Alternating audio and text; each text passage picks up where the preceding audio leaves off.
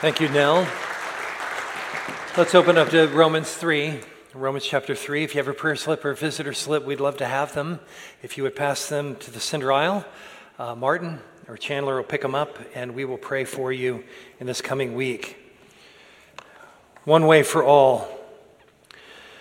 The Bible presents a message, one way for all. Erwin Lutzer, in his book, Slandering Jesus, writes, I've heard it many times, and so have you. You're having a discussion with a friend about religion, and you're talking about the necessity of Jesus, and without taking a breath, the words flow so easily from his or her mouth. That's fine for you, but there are many ways to the divine. But saying it does not make it true. But saying that doesn't make it true. In fact, you can be quite sure that those who repeat this politically correct mantra don't understand the gospel. When religion comes up, the conversation often follows three directions, doesn't it? And I think this is maybe a primer for all this time we're going to spend with family and friends over the holidays, which it needs to be a time of prayer, that we want to be faithful to the Lord Jesus Christ as we're around those that we're closest to who may not walk with him. But when religion comes up, often there are three directions. The first would be this: all religions are the same. Have you ever heard that? Shake your head if you've heard that. It's everywhere. It's the air we breathe in our clothes. All religions are the same. It's the belief that God is on top of the mountain, and whatever path you want to take to get up to the top, well, that's your way, and it will lead to what you need most. A second direction is the belief systems of the world. All of them are likely to have some virtue and value. So whether you're following Islam or Buddhism or Hinduism or Christianity, if you boil it all down, there's virtue and value in all of them, and it really becomes the aim to find which is best. And then the third way is found in Jesus Christ alone. All other religions are attempts to avoid the exclusive claims of Christ. We're sold on that, aren't we, for the most part in this room? That we find his claims absolutely compelling. Which category are you in? I think something that's very important in this age in which we live is to determine that calling on our life of what it means to be a follower of Jesus Christ. The Archbishop of Canterbury, William Temple, wrote in the middle of the 20th century, "The gospel is true always and everywhere, or it is not a gospel at all or true at all."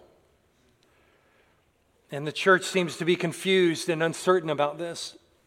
And I think in times like this, when we are in Romans chapter 3 and we're plowing through this doctrinal field, that God would establish these truths to open our mouths to speak with certainty and confidence.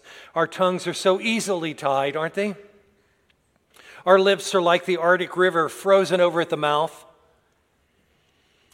Maybe it's through a lack of knowledge. Maybe it's through a lack of conviction that the gospel really is the plan of God unto salvation, the only plan that he has given.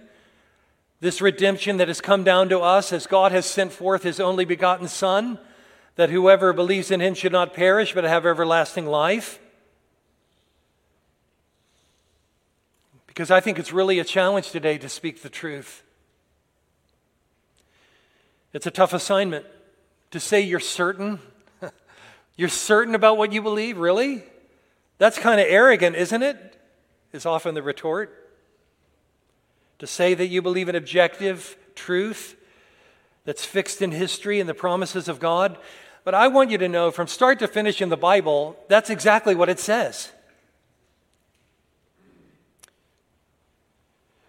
It says that there are only two ways a person can go. Only two. You hear that from me all the time, don't you? That's okay. As often as it's repeated in the scripture and as urgent as it is for the times in which we live, I think it's important for us to really soak into that. It was true for Moses. It was true for Joshua. Choose this day whom you will serve. But as for me and my house, we're going to serve the Lord. That's two ways. It was true of Elijah at Mount Carmel. When the prophets of Baal were there and they had won the hearts of God's people, and Elijah comes and challenges the prophets of Baal to a showdown at the altar. And God showed up, and with fire. Sometimes a generation is so far gone that God needs to reveal himself through fire. And the people said, the Lord, he's God. The Lord, he is God. But Elijah had laid it down clearly. Choose this day whom you will serve, Baal or the Lord. Serve the Lord and live, or follow Baal and perish. David spoke of two ways. Psalm 1. The godly man who walks with the Lord doesn't walk in the counsel of the ungodly, nor stand in the way of sinners, nor sit in the seat of the scoffer, but his delight is in the law of the Lord. Compared to the wicked in verse 4 of that same psalm, the wicked are not so. They're like the chaff that's blown away with the wind. Isaiah spoke of two ways. You come into the New Testament, and you find right off the bat, Jesus spoke of two ways. In the Sermon on the Mount, the crowning teaching of Jesus' life, he said in the Sermon on the Mount, chapter 7, narrow is the way that leads to eternal life, and few there are who find it. Wide and broad and accommodating is the way that leads to perishing. It doesn't matter how sincere, it doesn't matter how thoughtful you may have reasoned it through. Jesus said there's a narrow way and it's through me. And he went on to talk about good fruit and bad fruit. And he closes the Sermon on the Mount by saying, wise is the man who hears these teachings of mine and does them. He will be likened to a wise man who builds his house on the rock. And when the rains come and the winds blow and come against that house, it will remain standing because it's built upon the rock. Not so for the foolish one. What does that mean? Anyone who builds on any other foundation than Jesus Christ. Christ calls them the foolish are not so. For they build on the sand. And when the winds come and the storm blows and the floods rise,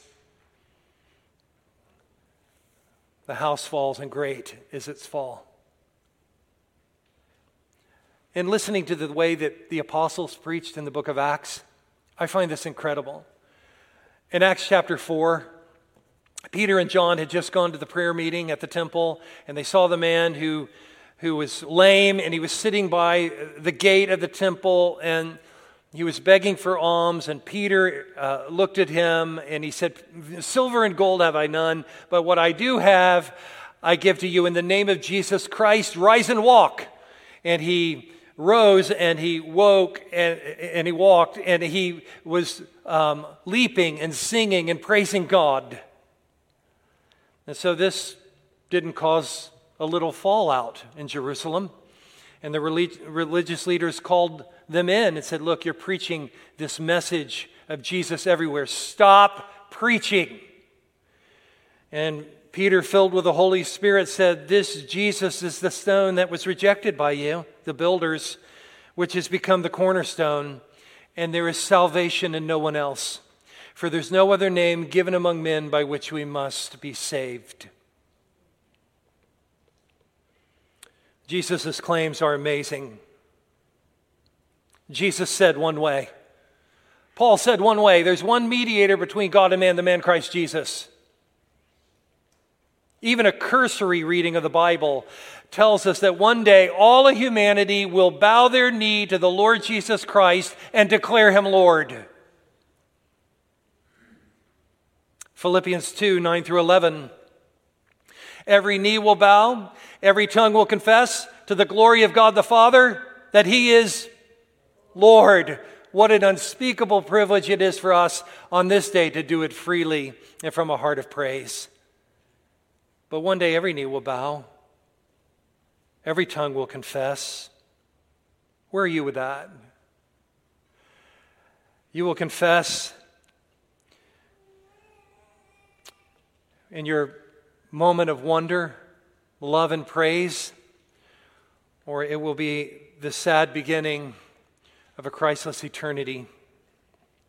Paul concludes his arguments in Romans 1 through 3. That's where we've been for the better part of this year. And he states in verse 29, is God the God of the Jews only? Paul was a Jew. He knew about Jewish exclusivity. Is he the God of the Jew only? Since probably 99% of us in this gathering today are not Jewish, that would be a bad end, wouldn't it?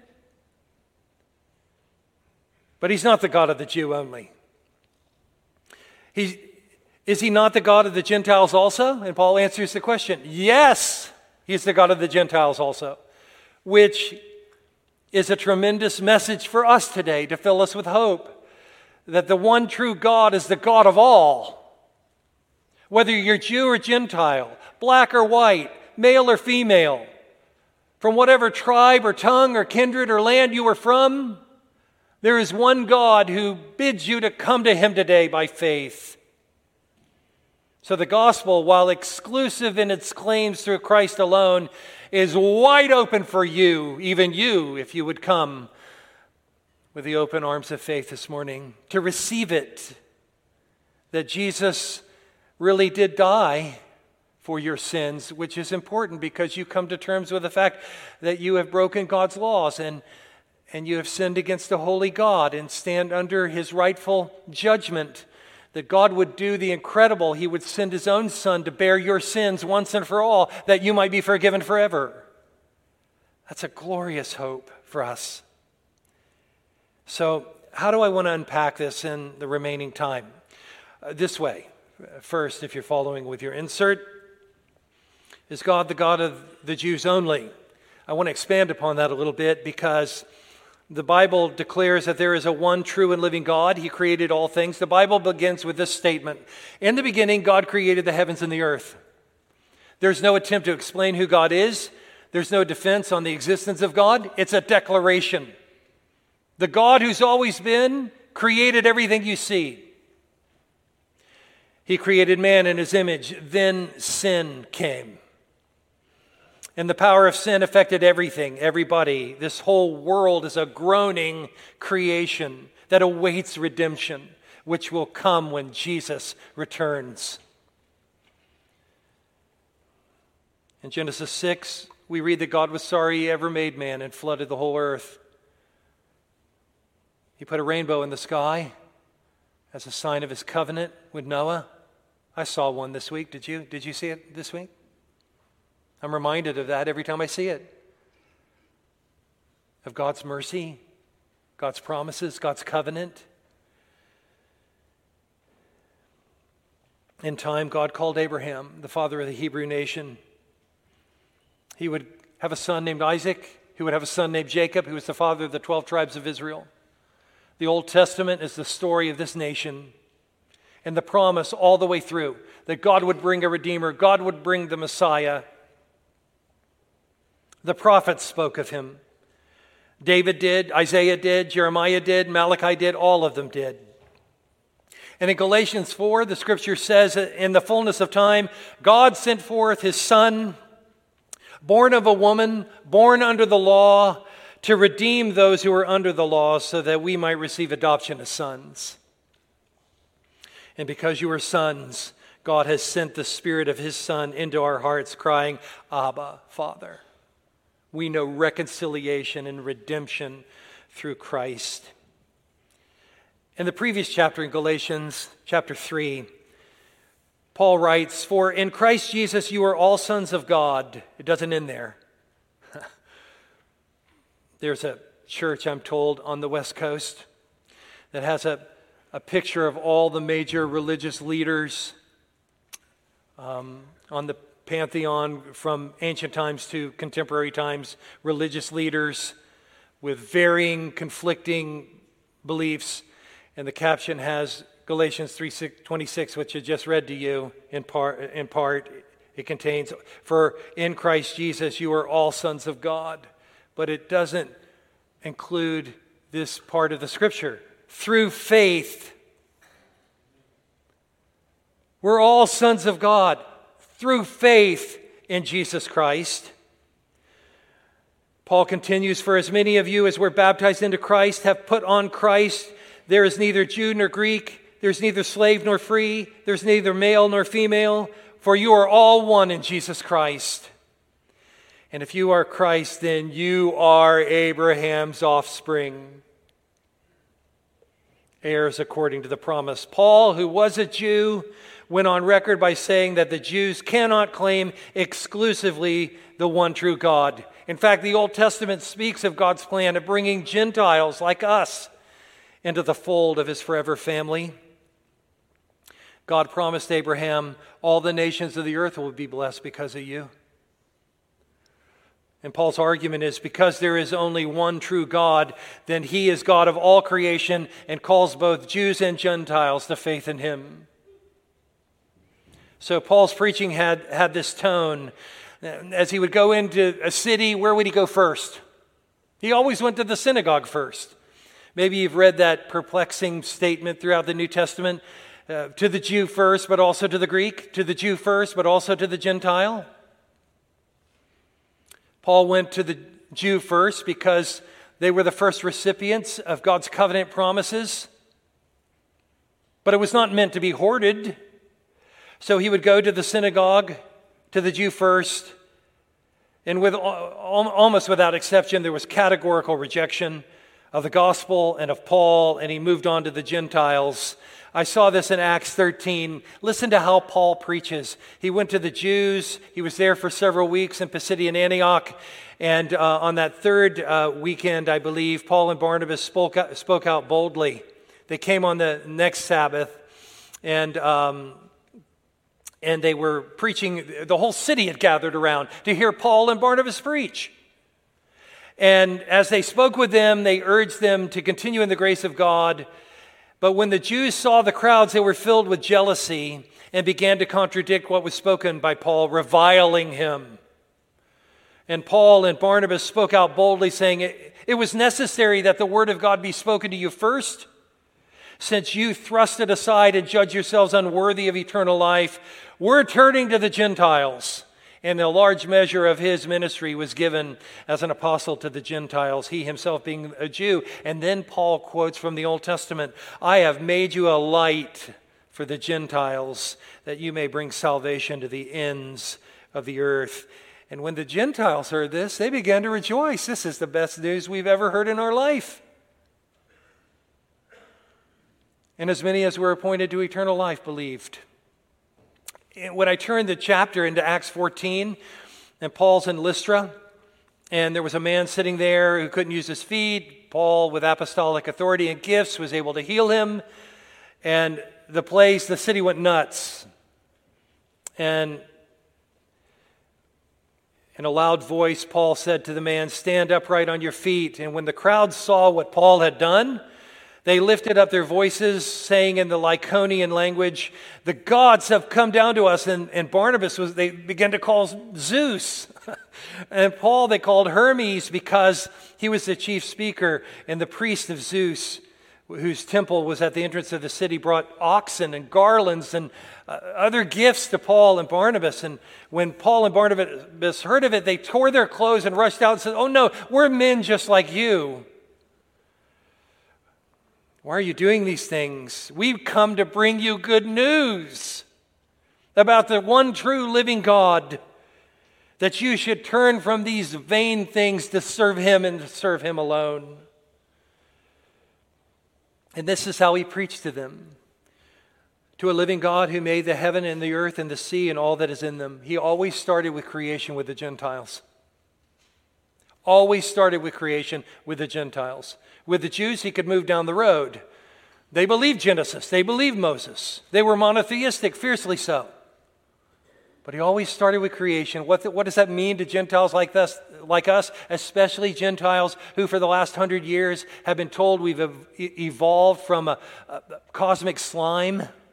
Why is that important? Because there's a God who has breathed into us the breath of life. We're created in his image. We are created for his glory. We are created, therefore we're owned. And because we've fallen short of his glory, he has come to redeem us through Jesus Christ. Your life matters. You were created in the image of God for purpose. And it's found in Christ. In chapter 17 of Acts, When he was in Athens, Paul was so provoked. He was Jewish with a heart for the Gentiles, but he was monotheistic. And so when he walked into Athens and there were more idols than there were people who lived there, Luke records his feeling of being, provoked in his spirit. And as he was kind of touring the city, he saw that they had poured a slab and put a label by it, to the unknown God. In case we missed one, we want to make sure we pour a slab and put a little monument to him so he doesn't get irritated with us and cause bad things to happen. So to this unknown God, and Paul saw this as a springboard, what you therefore worship as unknown, I proclaim to you.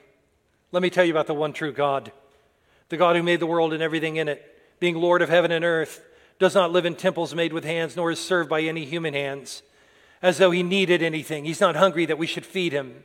He doesn't need a platter of food to appease him. If he had a need, he wouldn't tell us. If he was poor, we couldn't loan him anything. He's not served by human hands as though he needed anything, since he himself gives to all life and breath and everything. Is your God that big? Your life, your breath, your everything. That's the God I'm proclaiming to you. That's the God who has sent his Son, Jesus Christ, here to this earth to accomplish in history, once and for all, the payment of your sin in a one-time sacrifice. In him we live and move and have our being. So is God the God of the Jew only? Praise be to God. No. He's the God of all. And there's only one way to him because he set the standards of it. Now notice with me secondly, and not so lengthy a point, Jews and Gentiles battle different stumbling blocks. I don't care where you go in this world, what culture you go to, they're going to have issues because we're all from the same human tree. In Romans 1 through 3, Paul has presented one way of salvation, which is for all people. Salvation by grace through faith excludes boasting. We cannot boast about anything. Last week we looked at the boast-free gospel. We cannot boast about anything. No family tree is without sinful roots. And so we cannot boast and should not boast except in Jesus Christ. Salvation by grace is the only way of salvation for everybody.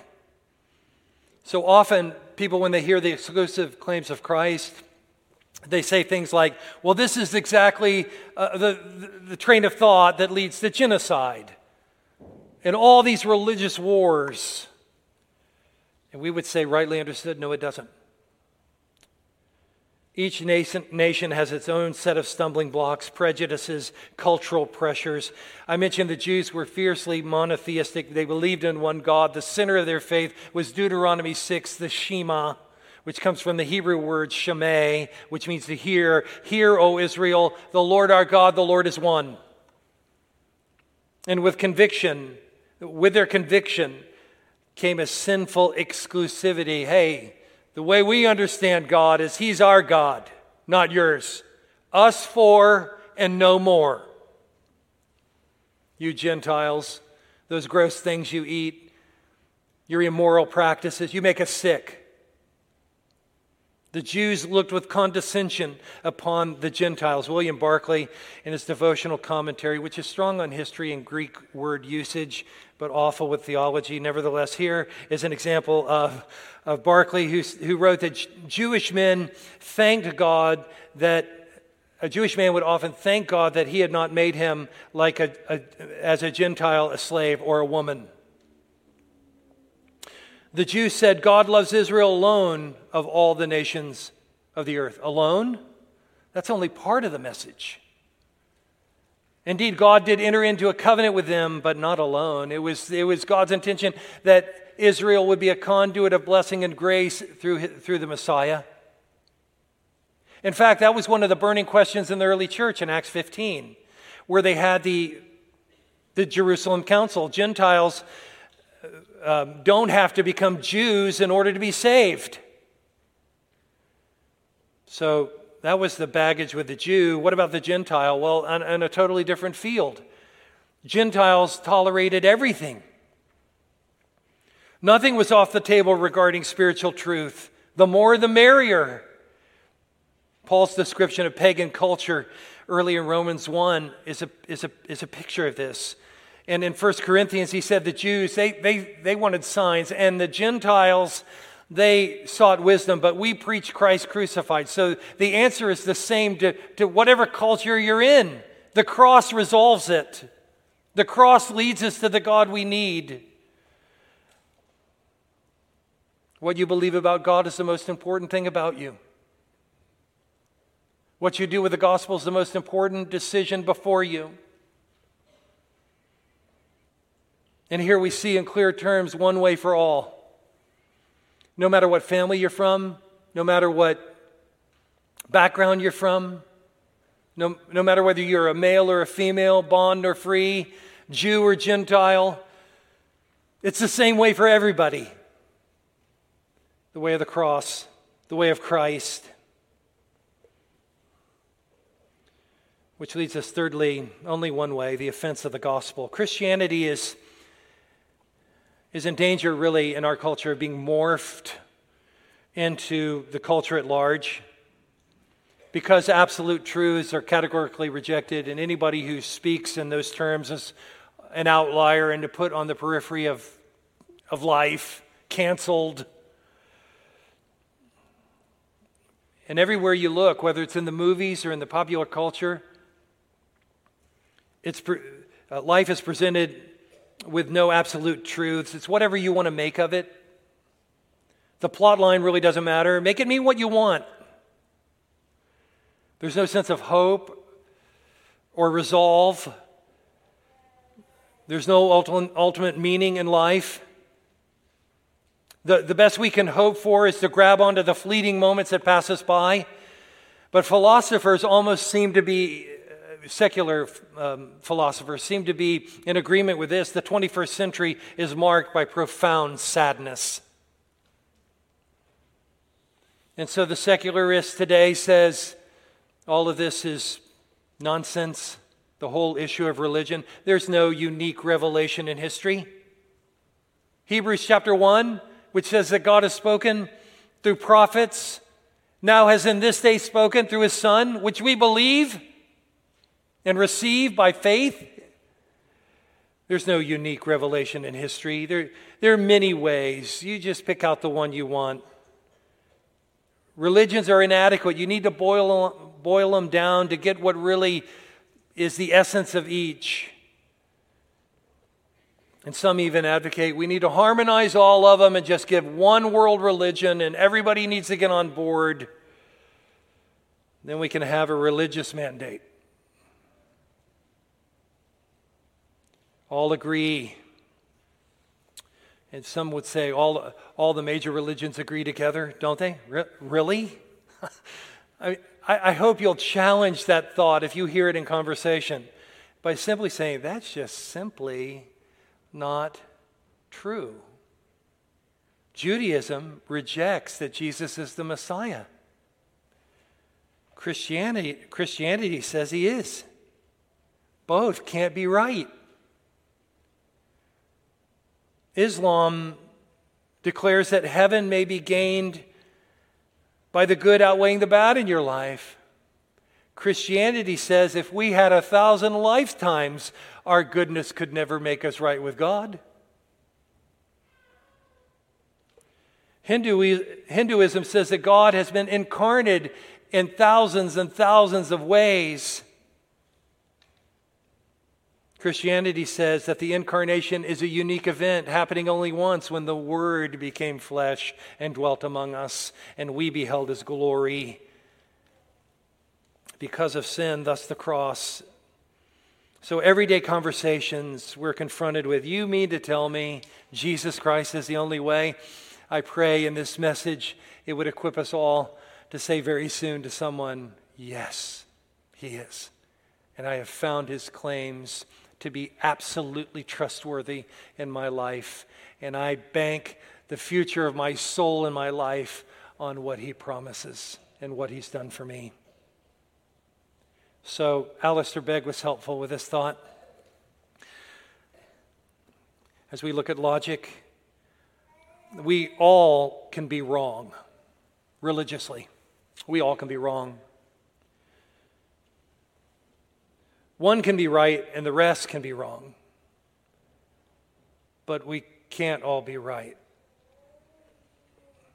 Can we? No. So, I don't know what kind of internal struggles you're doing with the claims of the gospel and the claims of Jesus Christ. But what I would want you to know clearly today, based upon this text and many others we've shared,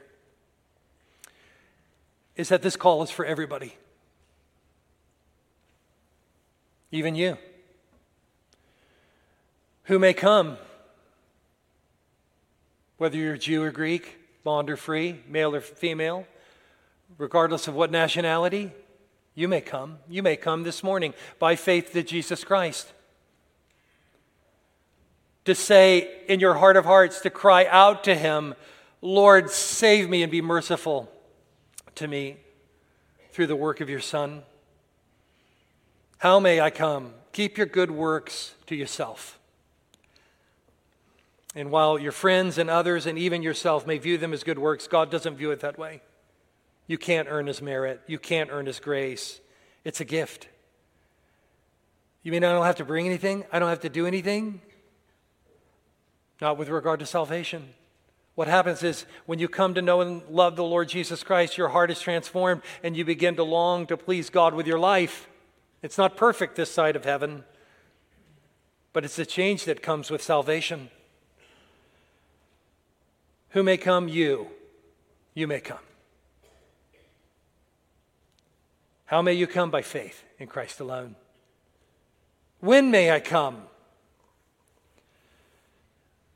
Listen to James Boyce, who answers that question with great skill. Are you a child here this morning? Are you a child? If you are, and if you can understand what I'm saying now, you can understand three things, little ones in our ranks. You're here by design, by the way. We don't have children's church because we want you here. You have Awana on Wednesday night. You have Sunday school at 9 o'clock on Sunday morning. When the church gathers, we want you here because we want you to see the men singing. We want you to see your mothers and the ladies in the body singing. And you're part of that. Because in time, we're wanting you, by God's grace, to turn from your sins and believe in him. But I'm getting ahead of myself. If you understand three things, you're old enough to sin, you're old enough to die, and you're old enough to come to Jesus. For he said, let the little children come to me, for such is the kingdom of heaven. Maybe you're older. You don't understand, Pastor. I've lived my prime. I'm old. I'm set in my ways. That doesn't mean you have to die a fool. You may be thinking that you probably should have come as a child, but that it's too late for you now. You may say to yourself, I'm getting along in years and it's getting harder to change. That's true.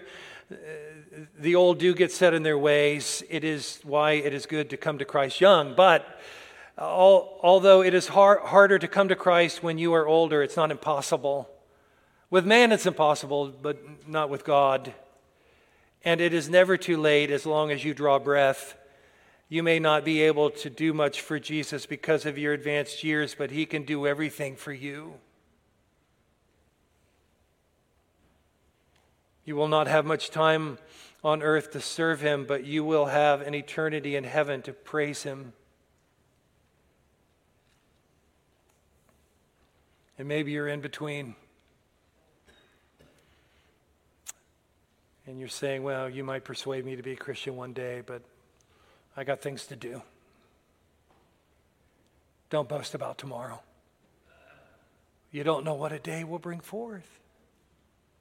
in the tissue paper existence called life on this fallen planet. Today's the day. Not because I said so, but because the Spirit of God is bearing witness with your spirit that you're not right with him, and the only way forward is for you to repent and to call upon Christ.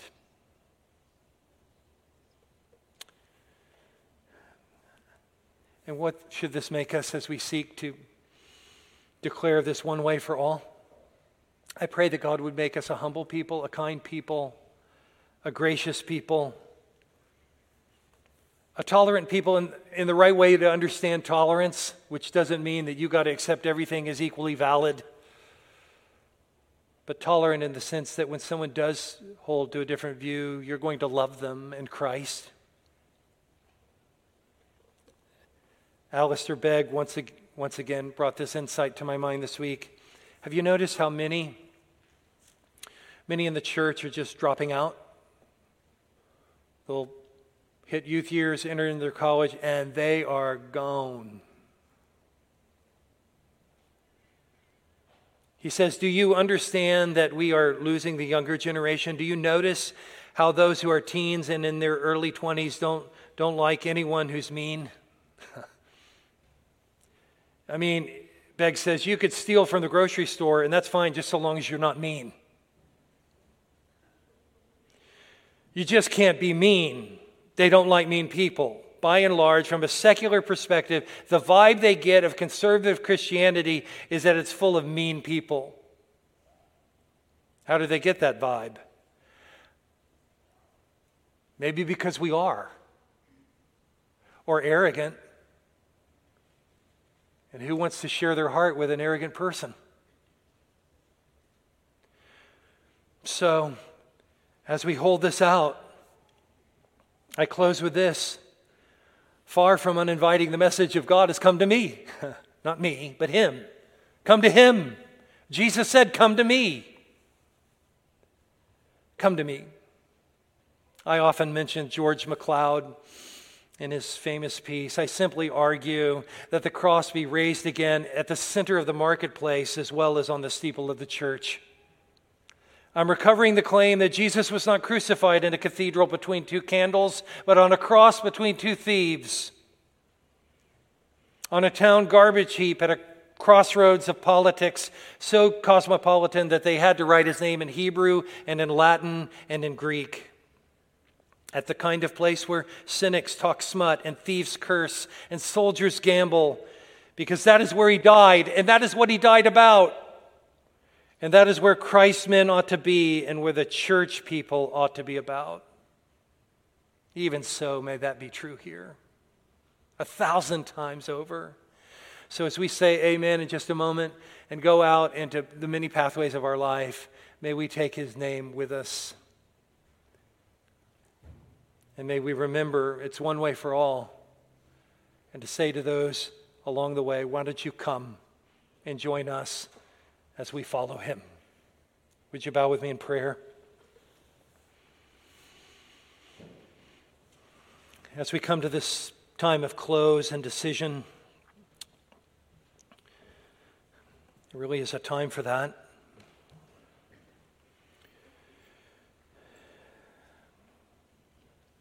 Father, thank you for this time in your word to consider what you've done